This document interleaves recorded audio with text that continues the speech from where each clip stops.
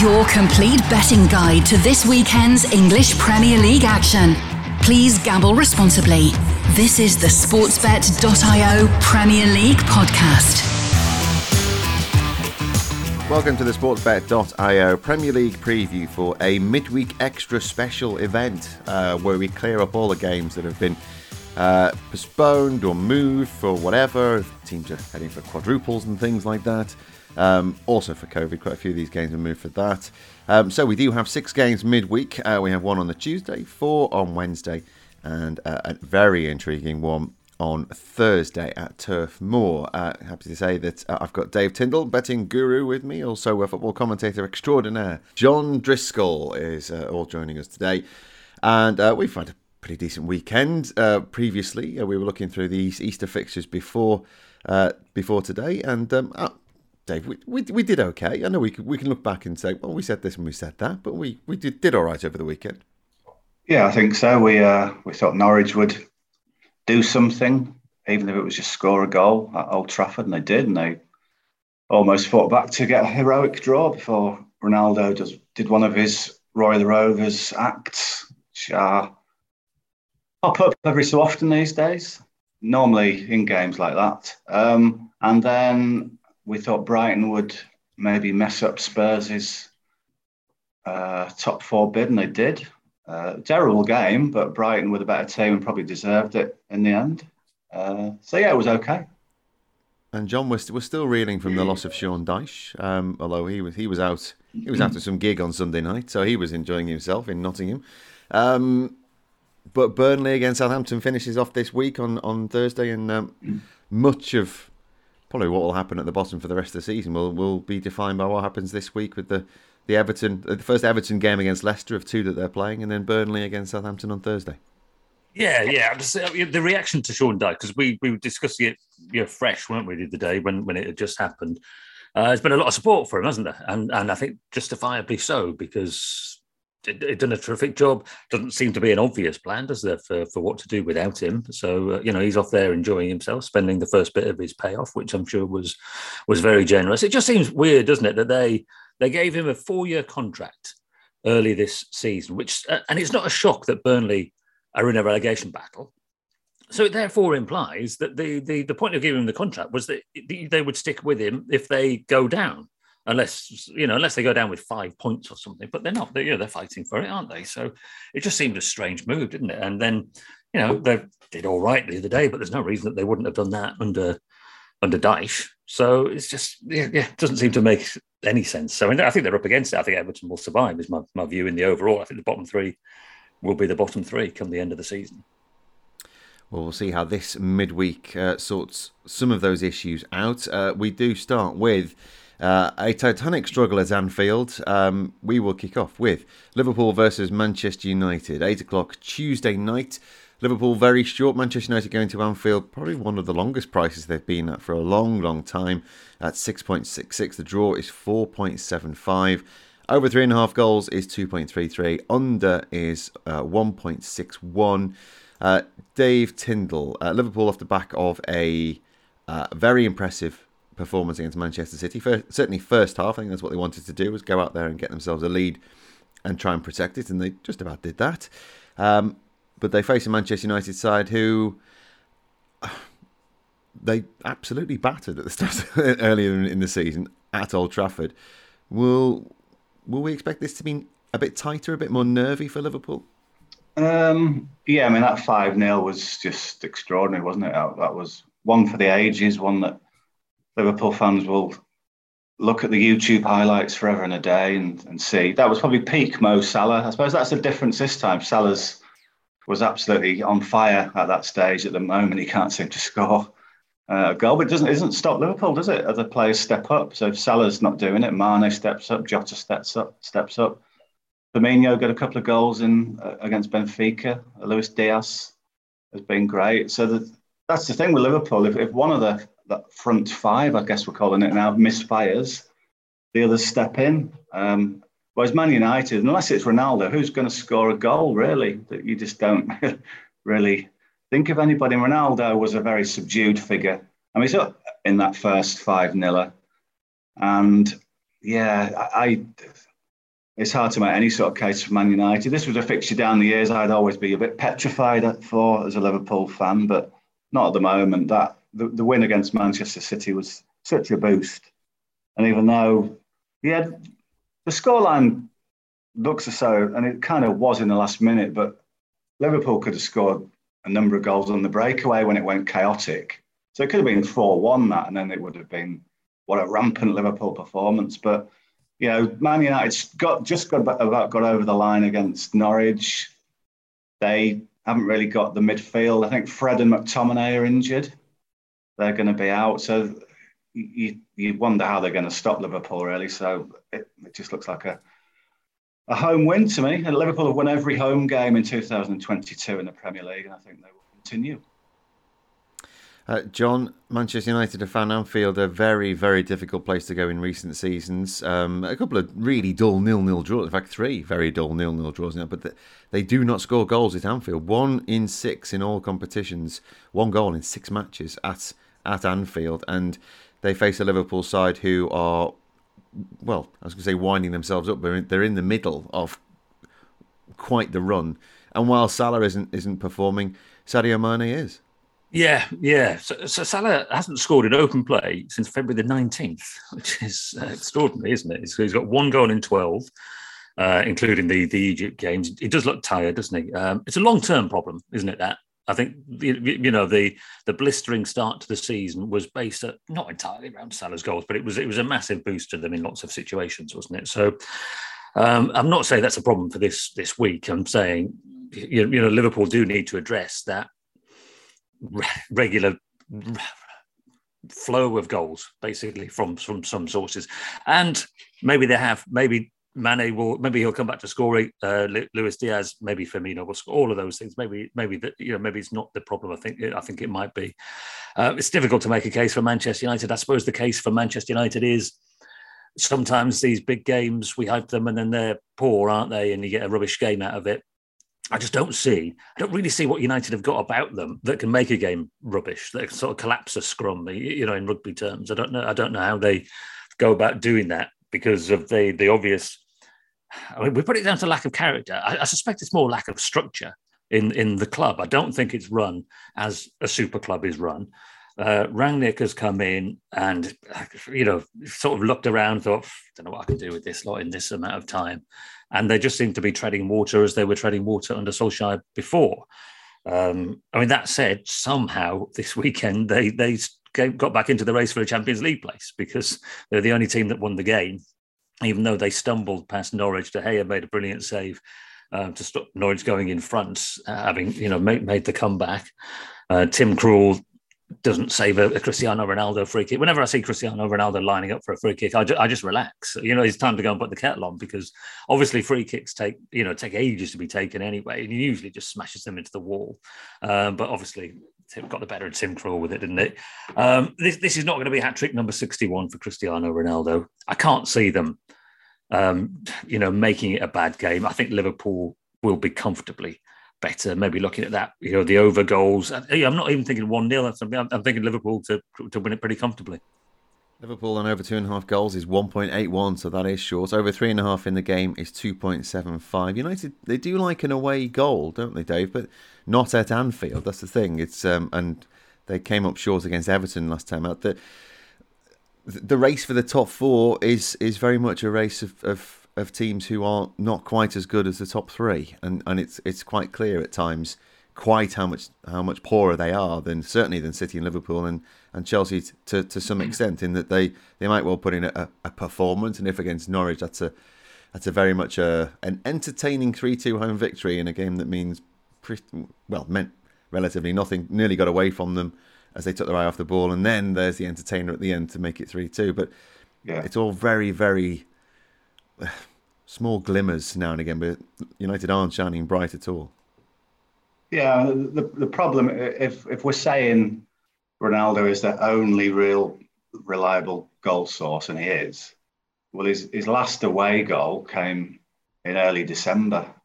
So it's all very well getting the glory at Old Trafford when the fans are behind you. You've got more of the ball, and you don't have to run around, use your legs as much. away from home, it's been a bit of a struggle for him. So that doesn't bode well. So it's whether, I think Liverpool win the game. It's whether you give United a goal. It's almost like saying, will it be 3-0 or 3-1? I think that stat that Ronaldo does struggle to score away from home probably leads me to Liverpool winning with a clean sheet, to be honest. That's 2.42. Liverpool with both teams to score is 2.66. It's quite a big boost, isn't it, from the basic Liverpool win price to do it with a clean sheet. And I know they've let in a few of late, but I mean, those games were against Manchester City, 2 of them. Generally at home in the Premier League, Liverpool hardly concede a goal. I think they've got the best defensive home record in the league. They've only let in 7 goals at Anfield in the Premier League. You know, Man City 12, Chelsea 14. So it's clearly the best home defensive record in the league, and I think they can continue that. So yeah, I would go Liverpool to win with a clean sheet and the scoreline 2 or 3-0. John, in agreement on that one? Yeah. I think it's a good point, isn't it? Liverpool, the clean sheet was that 2.42, did you say, compared to Liverpool and over 2.5 at 1.81. I think it's safer. Yeah, it's better, isn't it? I think. Okay, so Liverpool very short, but for good reason. The running that they've got, they have been winning at half-time and at full-time in 6 of the last 7 home matches at Anfield, and they've kept the clean sheet in 5 out of their last 6. And they've only conceded 1 against Manchester United in 6 home games in all competitions, going back to that Europa League game in 2016. As I mentioned, a few 0-0s there, but some very important games, which... there was the Salah last-minute game, wasn't there, where suddenly Liverpool fans realised that they might just win the league at home to Manchester United. And before that, a couple of Shaqiri deflections in a 3-1 win over Manchester United. So that's Liverpool against Manchester United, our one and only game on Tuesday night, but what a game it is in the Premier League. Coming up, we will talk about Wednesday's matches, and 4 of them to talk about.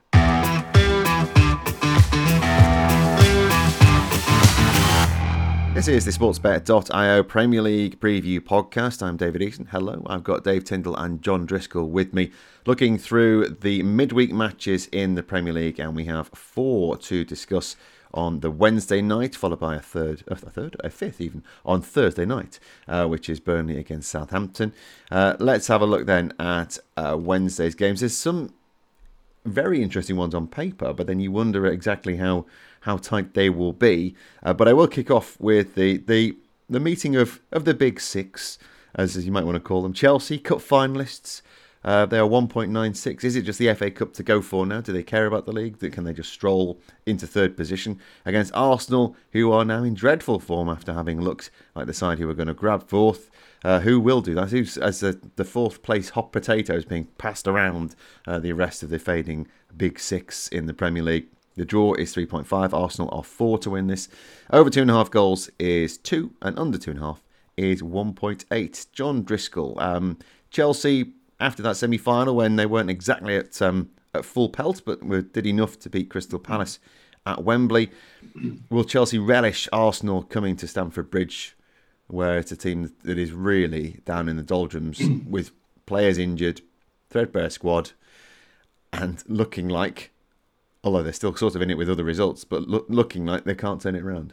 Yeah, I mean, they've messed this up, Arsenal, haven't they, with this run of defeats? It's extraordinary, given that other results, given that Spurs came from behind them to go above them, looked like they were in brilliant form, and then hit the buffers. No one seems to want that 4th place today, but these 3 defeats are so costly for Arsenal, especially now with Chelsea. I think you'd say Chelsea should win this game. I'm yet to be convinced that Arsenal were good enough against the top teams anyway, and then their form against the not top teams seems to have hit the buffers a bit as well. Chelsea won 3 in a row. I know it probably doesn't feel like it because one of those involved going out of the Champions League, but they did go to the Bernabeu and win that game and score 3 goals. So it was the home leg that they really messed up. And then I don't know if they were. I mean, Tuchel said they deserved to win the game. There was, Real Madrid scored more goals over the 2 games. None of them were dodgy or anything, so they didn't really deserve to win the game. The issue of strikers and their form is a problem for Chelsea, of course, isn't it? 97 million Romelu Lukaku is not looking like particularly well spent money at the moment. And then Timo Werner, a favourite of mine, as you know, Dave, from our past discussions. The commentator, he was going through on goal the other day, and the commentator says, Timo Werner going through on goal, and that always spells danger. And it made me smile. And then he overran the ball, of course. Yeah. Yes. It's an extraordinary character, Timo Werner. Maybe people would like to put their hard-earned money on Timo Werner to score a goal. It's certainly not my recommendation. His movement is good. In a way, he's a bit like Chelsea. Create chances, get in good positions, and then can't finish them off. But I think they should have too much for Arsenal. And Arsenal, with a couple of key players, Saka in particular looks tired. Lacazette, lost his way. Martinelli was another player struggling. So some of the players who had been in great form relatively short time ago are now not. And it looks like it's a struggle now for Arsenal to the end of the season.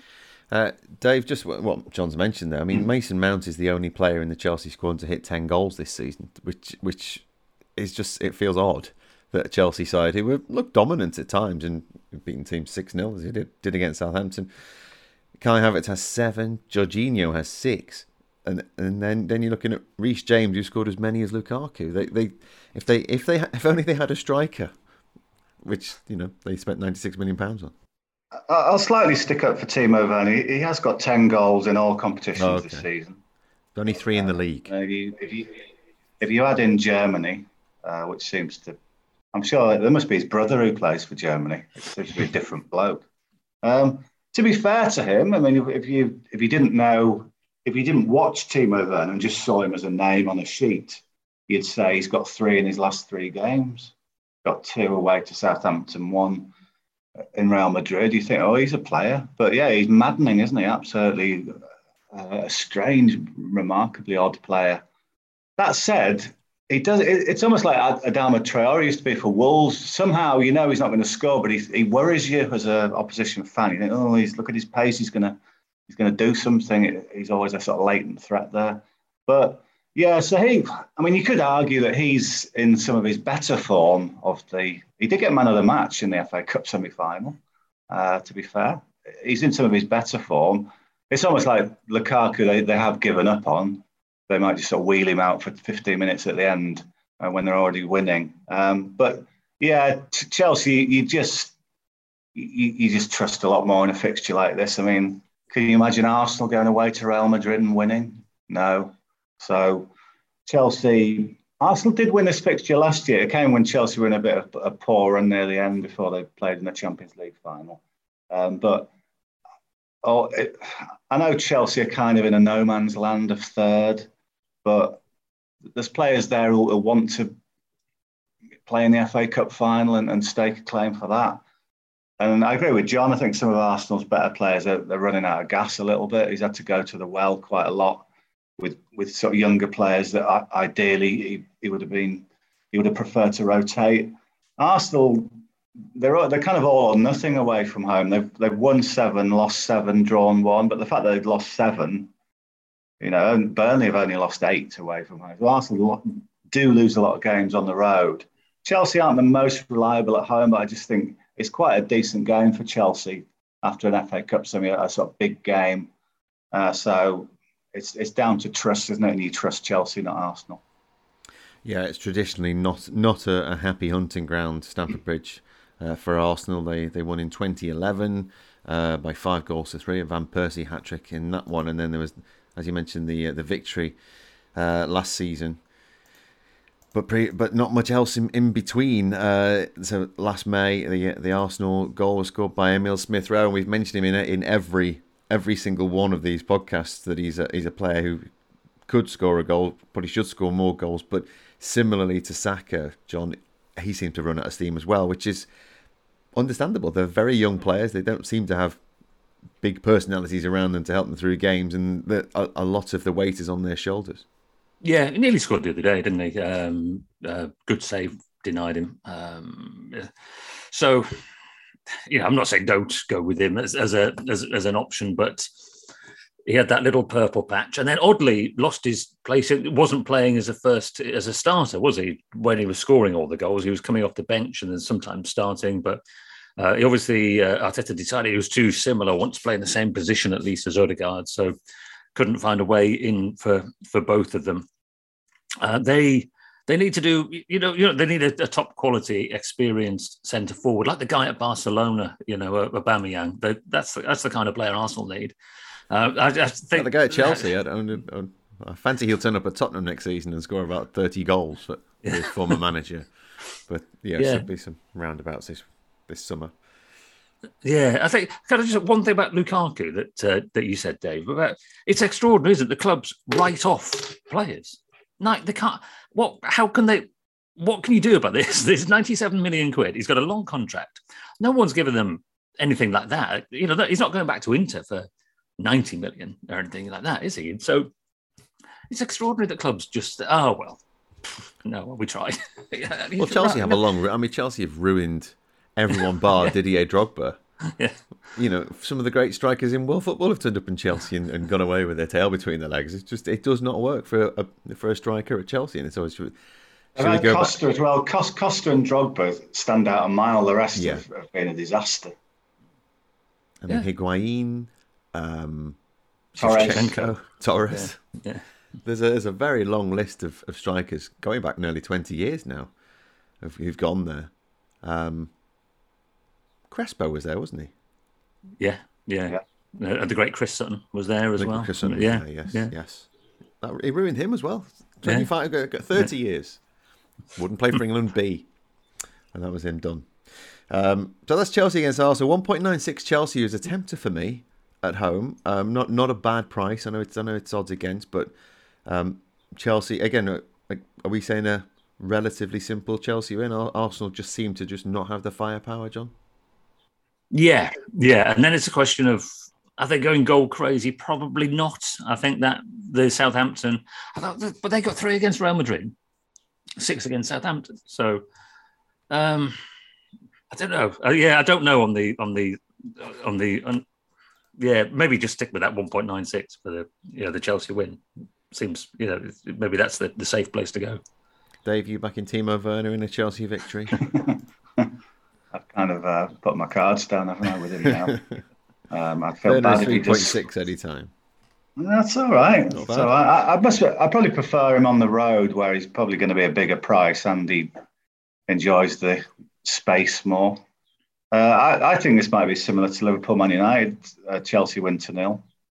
So I would take that. And again, maybe 2-0. Arsenal can look pretty limp at times. They did against Southampton. So I think Chelsea have got this in them to win this 2-0. To boost the price again to something over 2. It's 3. You can have it's 3, is it? Wow. So that's not too bad at all. And then you can have a correct score. If you want to go 2-0 and stick that on, you can have 8.4 in a Chelsea 2-0 victory, which we think will be relatively simple for Chelsea against Arsenal.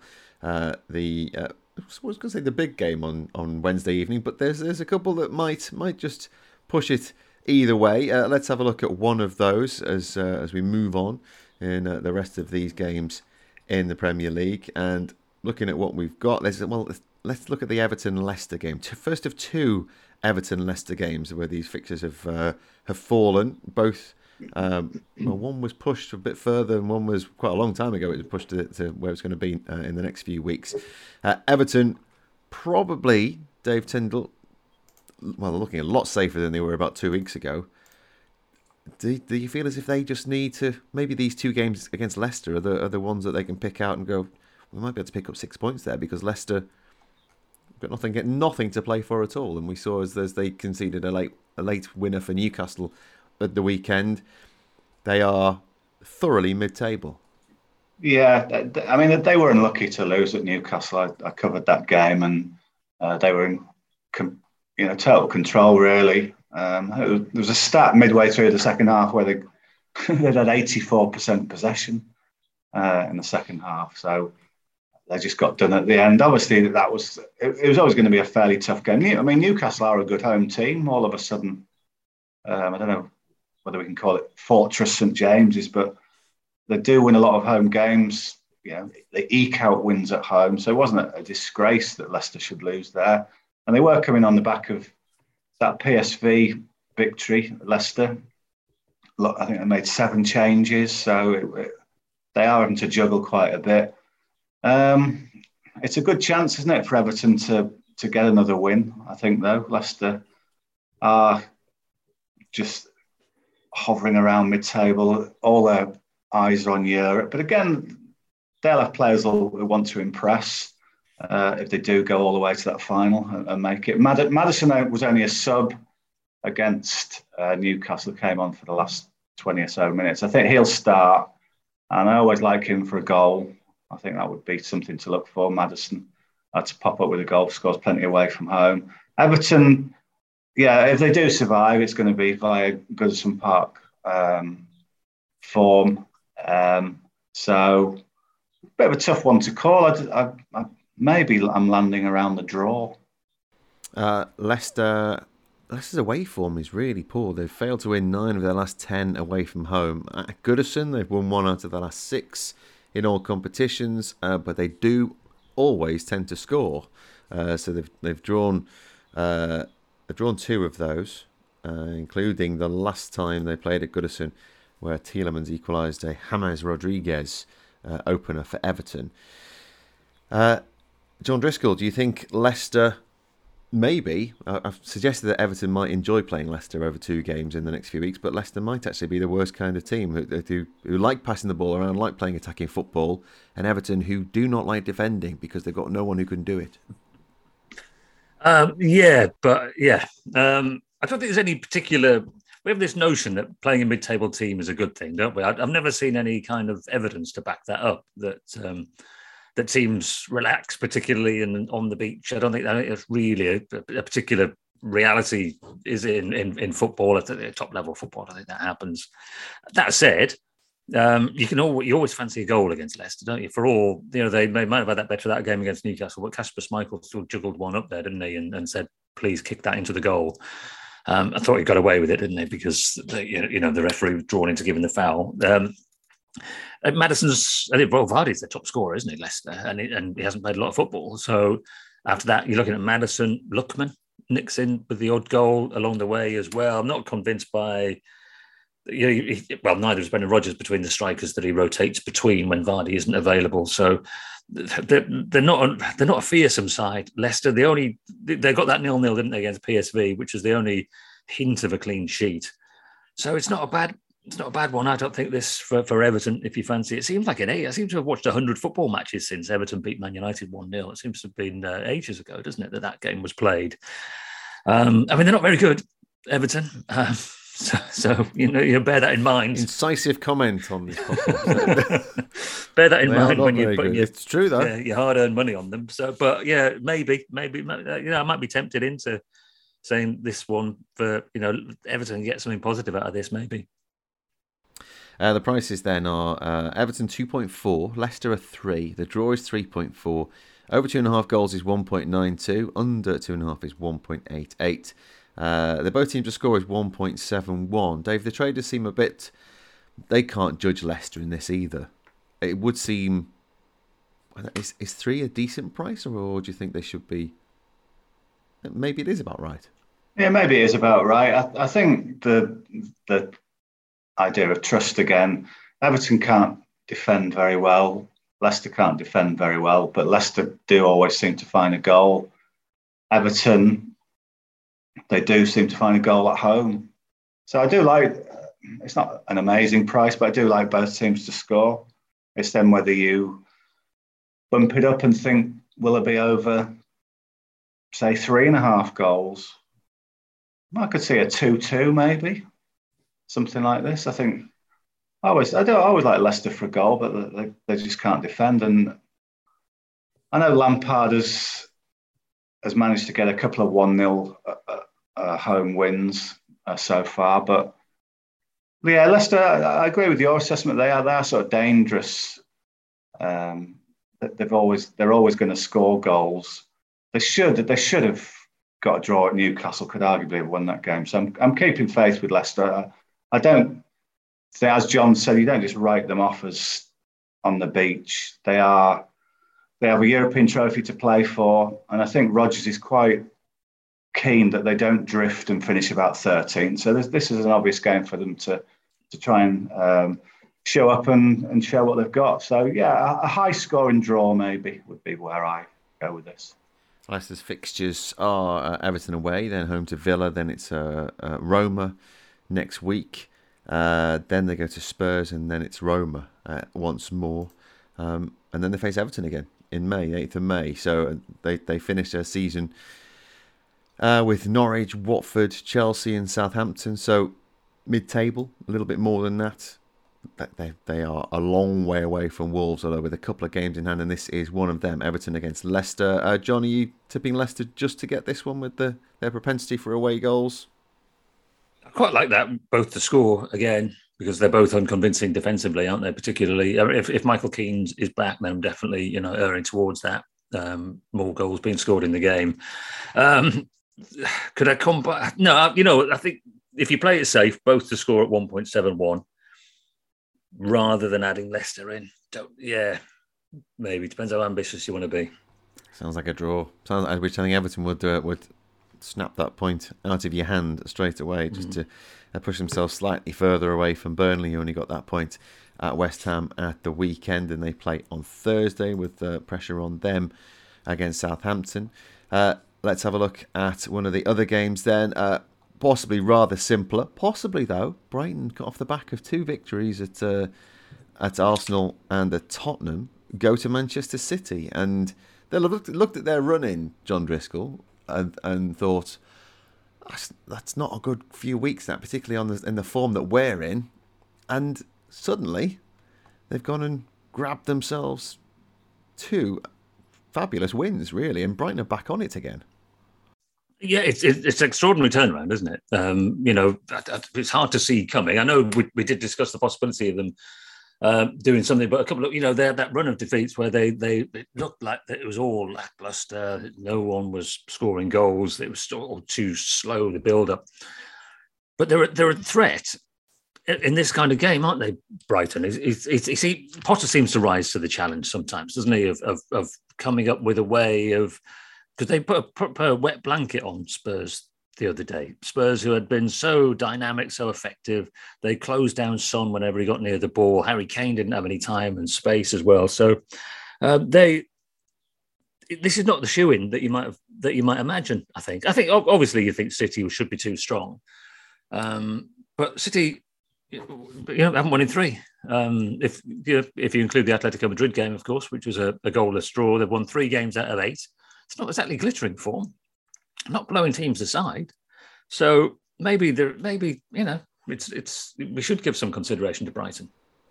Dave, Brighton always go to City, get rightly praised by Pep Guardiola, and then hammered. Or not? Well, they don't. No, not hammered. They've lost 1-0, but there's been a 4-0 and a 2-0, and they don't score at Manchester City. But Pep loves playing them because he can maybe see the gaps. He can see the way through, and better for him, his team can see the gaps through a Brighton side when they turn up at the Etihad. But John's right there. City not they're in a battle. They don't really like to be in a battle, but this time at the end of the season, Pep likes his leagues won just after Christmas, and they've got their fronts are diminishing.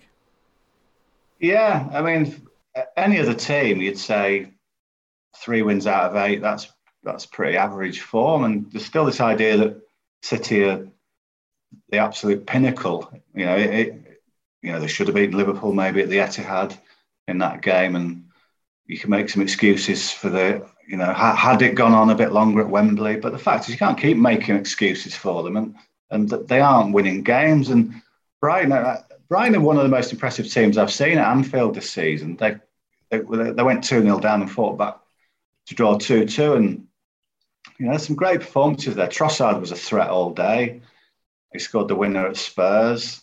So Brighton have picked up 7 points at Anfield, at Tottenham Hotspur Stadium, and at Arsenal. I don't know why I forgot Arsenal's ground then. I was trying to reel off too many grounds in a row. The Emirates, yes, it was too much for me. So they are. I mean, the strange thing with Brighton is you think how can you be that good and yet have had that terrible run? Where's that come from? Maybe it's just that they do set up well against the bigger teams, which obviously in a game against Manchester City, it could be a good one for them. I know there's that history where you could say, Pep, just enjoys a good game of football against some other sort of team he'd rather play than Atletico or somebody. But in this form, Brighton must just think this is a completely free hit to go and annoy another big team. And City, while they're not winning, it's just a sort of fixture. I think if you're going to have a value bet, maybe some of the bets on Wednesday you think, or this week, you'll think, yeah, Liverpool to win, Man United, that's going to win. This is one way you think, well, I'm chancing my arm a little bit, but for the value I'm getting, it's worth a little gamble. Do gamble responsibly, though. We're obviously recording this before Liverpool play Manchester United, so we don't quite know what City will need to do to go into this, but they'll still think whatever's happened on Tuesday at Anfield, they still will feel that they need to win every Premier League game between now and the end of the season, John. Oh yeah, because they're the two dominant teams, aren't they, this season? And generally, when you look over the piece in the recent seasons, that's been the case, hasn't it? I did see someone quite well pointing out on social media this week the pre-season predictions, because now everyone's saying, oh, it's always Liverpool, Man City, and someone, hang on, there's a big long list of pundits who went for Chelsea this season to win the league and who were saying that Manchester United would be second or third in there. So, a little bit of revisionism that says it's just these two teams all the time, but it's not unfeasible that they both win every game to the end of the season. It's possible, isn't it, that's how the sprint to the line goes, because they are very strong. But chances are they're going to drop something somewhere. What about the possibility of this? I see Brighton frustrating them. It's not. It hasn't got 3-2 written on this, has it? I'm thinking, whatever happens, I can see Brighton deliberately making it, well, understandably, it's not like they're cheating, making it as frustrating for City as they possibly can. Not trying to hit them quickly on the break, but you're trying to eat up all that space in the middle of the pitch. Stop City playing the way they want to play. Can I whisper this in case there's any BT Sport pundits around? Play a bit like Atletico Madrid, but without some of the worst histrionics, and frustrate City. So a possibility. City don't like a lot of things, but they certainly don't like being 0-0 at half time. They don't like having to continue to play towards the end of games and not having games won early, and it's been a long-standing issue for when their seasons do falter, is that they don't take that early lead. When they were dominating, winning 15 games to win a title, they'd be 2-0 up in a quarter of an hour and that'd be game over. Slightly different when the pressure starts to build, isn't it, Dave? And you're never quite sure where they're going to crack. When in the seasons when they have cracked, sometimes it can be, you might well look at that form that they're in now and think, well, hold on a minute, there's something not quite right here. Yeah, I think so. Certainly, I think if you just said to most people, City have only won 3 out of 8, they'd go, really? Until you kind of start thinking about it a little clearer. You sometimes look at one of the football stat sites and you'll see Man City's fixtures and it's just WW win-win, absolute stream of them, or there'll be like 15 out of 16. And we saw that probably between November and January, where they seem to just knock out win after win after win after win. Something is troubling them at the minute.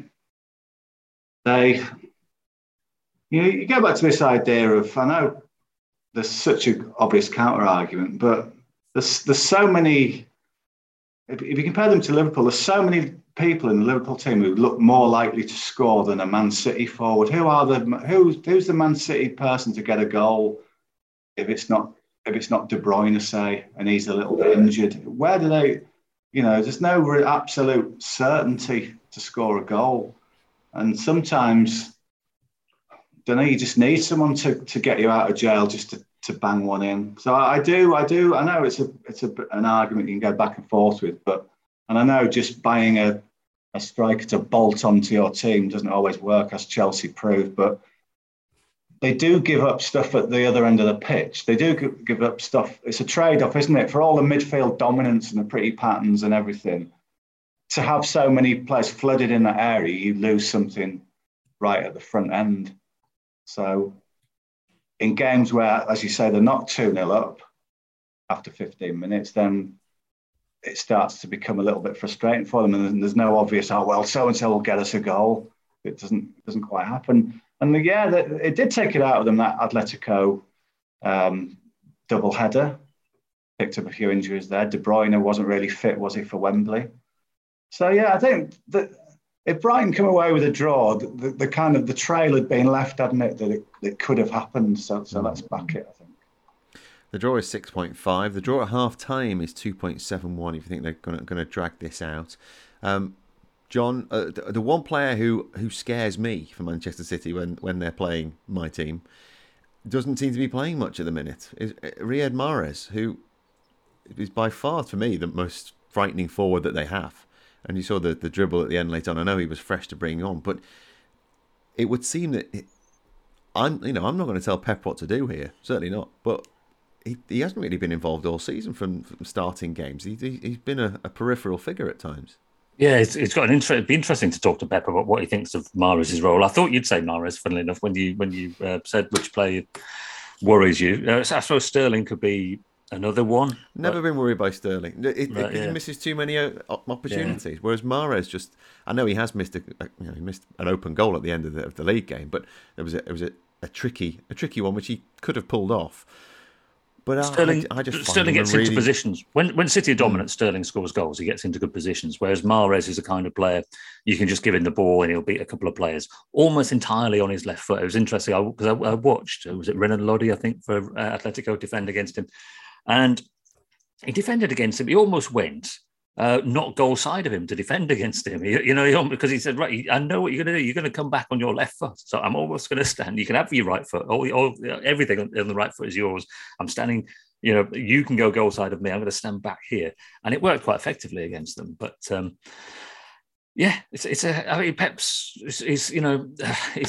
when he's in his hilarious stand-up comedian routine before the Champions League, and he says, "Oh yeah, I'm going to do something clever. You just watch." He hasn't in the Champions League, has he? He's put out his best team in a straightforward formation, found ways of winning games. The overall piece, what he's almost trying to show us that you don't need strikers in football, isn't he? He's trying to show us that just dominating games, having that level of control is enough to win your football matches, and almost to take any kind of mercurial talent, any maverick talent out of the equation whatsoever, and just grind teams down and overwhelm them, and then the move that they do all the time, getting to the byline in the penalty area, cut it back for someone in that kind of position. So they get linked with Erling Haaland, and I think, how would he fit into that structure? Because they need a penalty box poacher, is what they need. Someone who can. Luis Suarez would do it. Someone who could contrive a goal from a tight situation with a bit of skill and know-how in the penalty area. I think that's what they're short of. We're saying all this, they should still beat Brighton, but I think there's definitely something in that for Brighton. Maybe Brighton and low goals, because there's no way Brighton are winning no way Brighton are banging in a load of goals in this. Is there? I think we're not making that point, are we? Because City is still pretty solid defensively. They're just a bit underwhelming, aren't they, for how good for their points tally? Right, I'm going to call this then. Brighton and under 2.5 goals is 26. You can have. So a tight Brighton victory, which will happen to Tottenham on Saturday. Under 2.5 goals in the game is 2.3 anyway, and the Brighton double chance is 3.8. Dave Tyndall, would you, if the stats are there, obviously there's heart versus head, and we're here about the head. City should win against Brighton at home, but the form would suggest if these two teams, you just clash them together on form, there might be something in this for Brighton. Yeah, why not do that bet you said? Palace went there and won 2-0, didn't they? It's been done this season. What was it? Who was their other loss against at home? Man City's. They've drawn against Southampton, haven't they? Yeah. They lost another one at home. I'm sure they lost another one at home. They drew 0-0 with Southampton. They lost to Tottenham. Oh, yeah, that was a bit crazy. Yeah, we're not going to see that sort of defeat. Yeah, Brighton and under 2.5 goals, that gives you 1-0 and 2-0 Brighton. So maybe Brighton get the first goal. City just so frustrated, and they push and push for the equaliser, and then Brighton do them on the break with a Trossard goal in the 89th minute to land our bet. How about that? There you go. And then Dave wakes up refreshed for the next day. Okay, that's Manchester City against Brighton. We think they've got something about them there, Brighton, and not this season, just a 0. And the final game on the Wednesday evening, after Man City against Brighton, we've got Newcastle against Crystal Palace. Newcastle now, as we mentioned, Fortress St James's Park, 2.4 against Crystal Palace off the back of that defeat at Wembley, 3.1. The draw is 3.33. Quick thoughts on this one, John. Over 2.5 goals is 2.2. Under 2.5 is 1.68. Do Newcastle just continue where they left off at the end of the game against Leicester on Sunday and meet a bedraggled Crystal Palace who really got nothing else to play for now, but then they're under Newcastle? I don't mind the draw in this one, really. Going against my own theory that that top quality teams these days don't just pack up. It's classically mid-table now, isn't it? These two are not going anywhere. Newcastle they've done the job, haven't they? They all that money. We were all speculating because they were in deep trouble, weren't they, going into the January transfer window? Would they sign the right kind of players? Would they make the right decisions, or would they sign would they sign Neymar or something and get relegated? But I think they signed pretty well, didn't they? I think they've turned into a solid team, not particularly exciting to watch or anything, are they? Bruno Guimaraes scored 2 goals, but there were 2 weird goals, weren't they? The one that, as I said earlier, Kasper Schmeichel sort of juggling it, and he kicked it between his legs, and then a last-minute bullet header when they've launched a quick break. So you're not looking. I'm not yet looking at Newcastle and thinking, "Wow, they're exciting." San Maximum is another player. Talk about. I guess this time of year, you're talking about players, aren't you? Who just seem to have run out a little bit of steam. I mean, he is a terrific, exciting player. He's a real talent. I'm delighted that he's in the Premier League, but hasn't done a lot really, has he, in terms of assists or goals in recent weeks.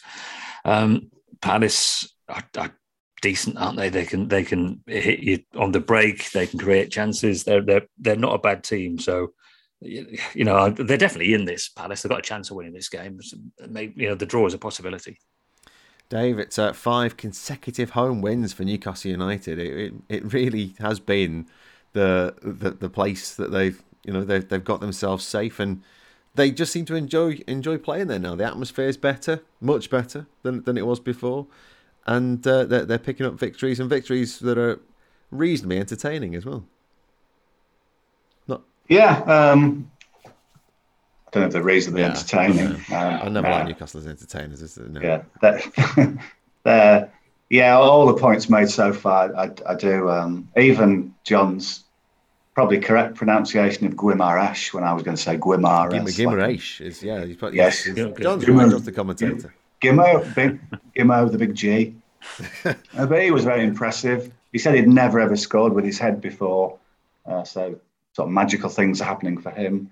He's looking very good, and he's the one. I think if you're having a goal scorer, I bet you'd pick him rather than St Maximum, who I agree does look as though he's just lost his spark. He tried a couple of runs against Leicester, just ran into traffic, or tried a stupid shot that went dragged wide or over the bar.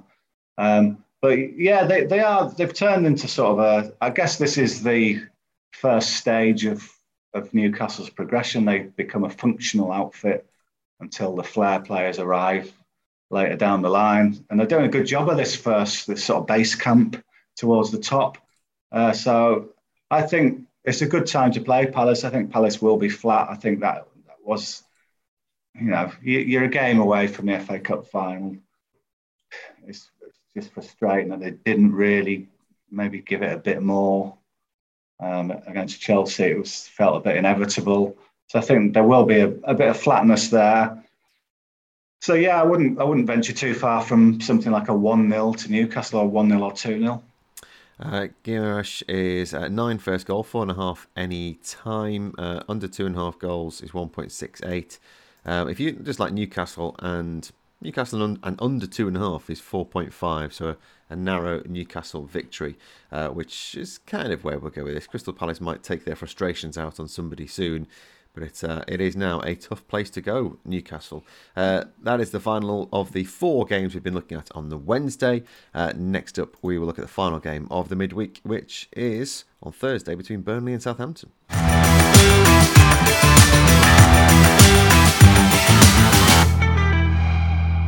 This is the sportsbet.io Premier League preview, and we're looking ahead to Thursday's game now between Burnley and Southampton. John Driscoll and Dave Tyndall are with me. Burnley 2.83, Southampton 2.54. The draw is 3.33. The first game at Turf Moor without Sean Dyche. We'll see what the fans make of that and whether it means they get behind their team. We'll see. Again, we don't know at time of recording whether there will be an interim manager in, which seems to be the thing to do. Get someone in and see if they're any good before the end of the season. Whether that call will have been made to Rafa Benitez to just nip up the M6 and see if he can drop in and do a job. We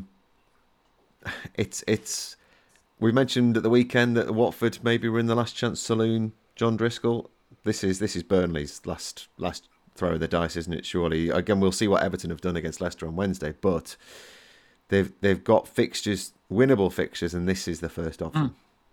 Yeah. It's not a terrible run of fixtures. I know their results haven't been great in that the chances were there, weren't they? Lost to Brentford and lost to Norwich, which was probably the one that, it was the one that did for Sean Dyche. But so they've got Southampton at home, Wolves, all right, and then they go to Watford. They've got Villa twice, Spurs away, which is tricky, and then a home game against Newcastle to finish. So it's doable for Burnley. You just got to sort of believe that they're going to start picking up some points. I thought they were more likely to start picking up points when Sean Dyche was there than now having sacked him. It's not the kind of new manager bounce kind of situation where it's a mess and some obvious corrections would immediately get you a couple of results and turn it around. That said, if Cornet hadn't taken that stupid penalty against West Ham, they'd have probably won the game. They were 1-0 up and he decided to... I thought he could have actually disallowed it if it had gone in, because he actually stopped, in my opinion, and then he lost all momentum and dragged this shot horribly wide of the goal. Southampton's not a bad team to play. I know they beat Arsenal the other day, but it was another poor game. Hasenhüttl is chopping and changing around with his striking options again. They were in a terrible run of form up to that game. It's an opportunity. It's a real opportunity for Burnley. I'm not a believer in the new manager bounce. I don't think I've never really seen any evidence that it's a real thing. But that doesn't mean I'm not saying that Burnley might not win this game narrowly. It's perfectly feasible that they do. 1-0, that kind of thing. Both with a pretty much similar form coming into this. The last 5 games, you're looking at 1 victory for each side, 3 defeats and a draw. Dave, do you think actually Burnley being the outsiders for this? And again, you wait and see what the atmosphere is like at Turf Moor. It might just shake. I'm sure the fans knew they were in a relegation battle, but does it focus their minds somewhat that the manager's gone, or is it resignation that actually if we lose this, it might just all fall apart completely? Well, I mean, this is on Thursday night. If Everton have got beaten the night before, then they'll see a bit of an opening, won't they? There'll be a come on, lads, we can. Cut that gap. If Everton do lose, and Burnley they go level on points with them. Everton have it's similar by definition. If Everton lose and Burnley win, the goal difference is the same. Now Burnley would go above Everton, so there's into the bottom 3. Yeah, there's an incentive. Obviously, that we don't know what Everton will do, but yeah, they have got a decent run in Burnley. They've got their last 3 games where they beat Everton. Yeah, they lost to Norwich, which was a stinker, but then they should have probably won at West Ham. So they've taken 4 points out of 9. That could be 6 out of 9. It's not a team at complete rock bottom where you don't know where the next point's coming from. So I'm a little bit surprised that they are the outsiders here, because Southampton have. They quickly eliminated that 6-0, so not 9. Should have been. 6-0 at home to Chelsea. They quickly got out of the system by beating Arsenal, which you could argue, okay, they're now set for a nice run in, but I don't know. They haven't played that many away games of late, to be honest, Southampton. They've played a couple since the start of March. They got hammered 4-0 at Villa, which wasn't very good, obviously. They drew 1-1 at Leeds, who are in a similar situation to Everton's and Burnley.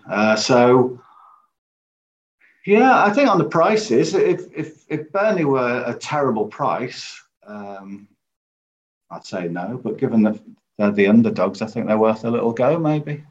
Okay, so we quite fancy Burnley. 2.83. The draw is 3.33. Southampton 2.54. The double chance is there for Burnley to get something at 1.5. Southampton coming into it again with variable form. So do you think, just to finish, Sean, do you think Burnley have got a chance to keep themselves in the fight? Yeah, I do. Yeah. I agree with Dave. I don't see them as underdogs for this game. I mean, it's a tough one to call, but yeah, it's not that I'm not thinking, Southampton should go there and beat Burnley. That's not in your mindset, is it? I think Burnley. I think low scoring would be the place I'd look. Okay, that's Burnley against Southampton, the final game of the this midweek Premier League preview podcast.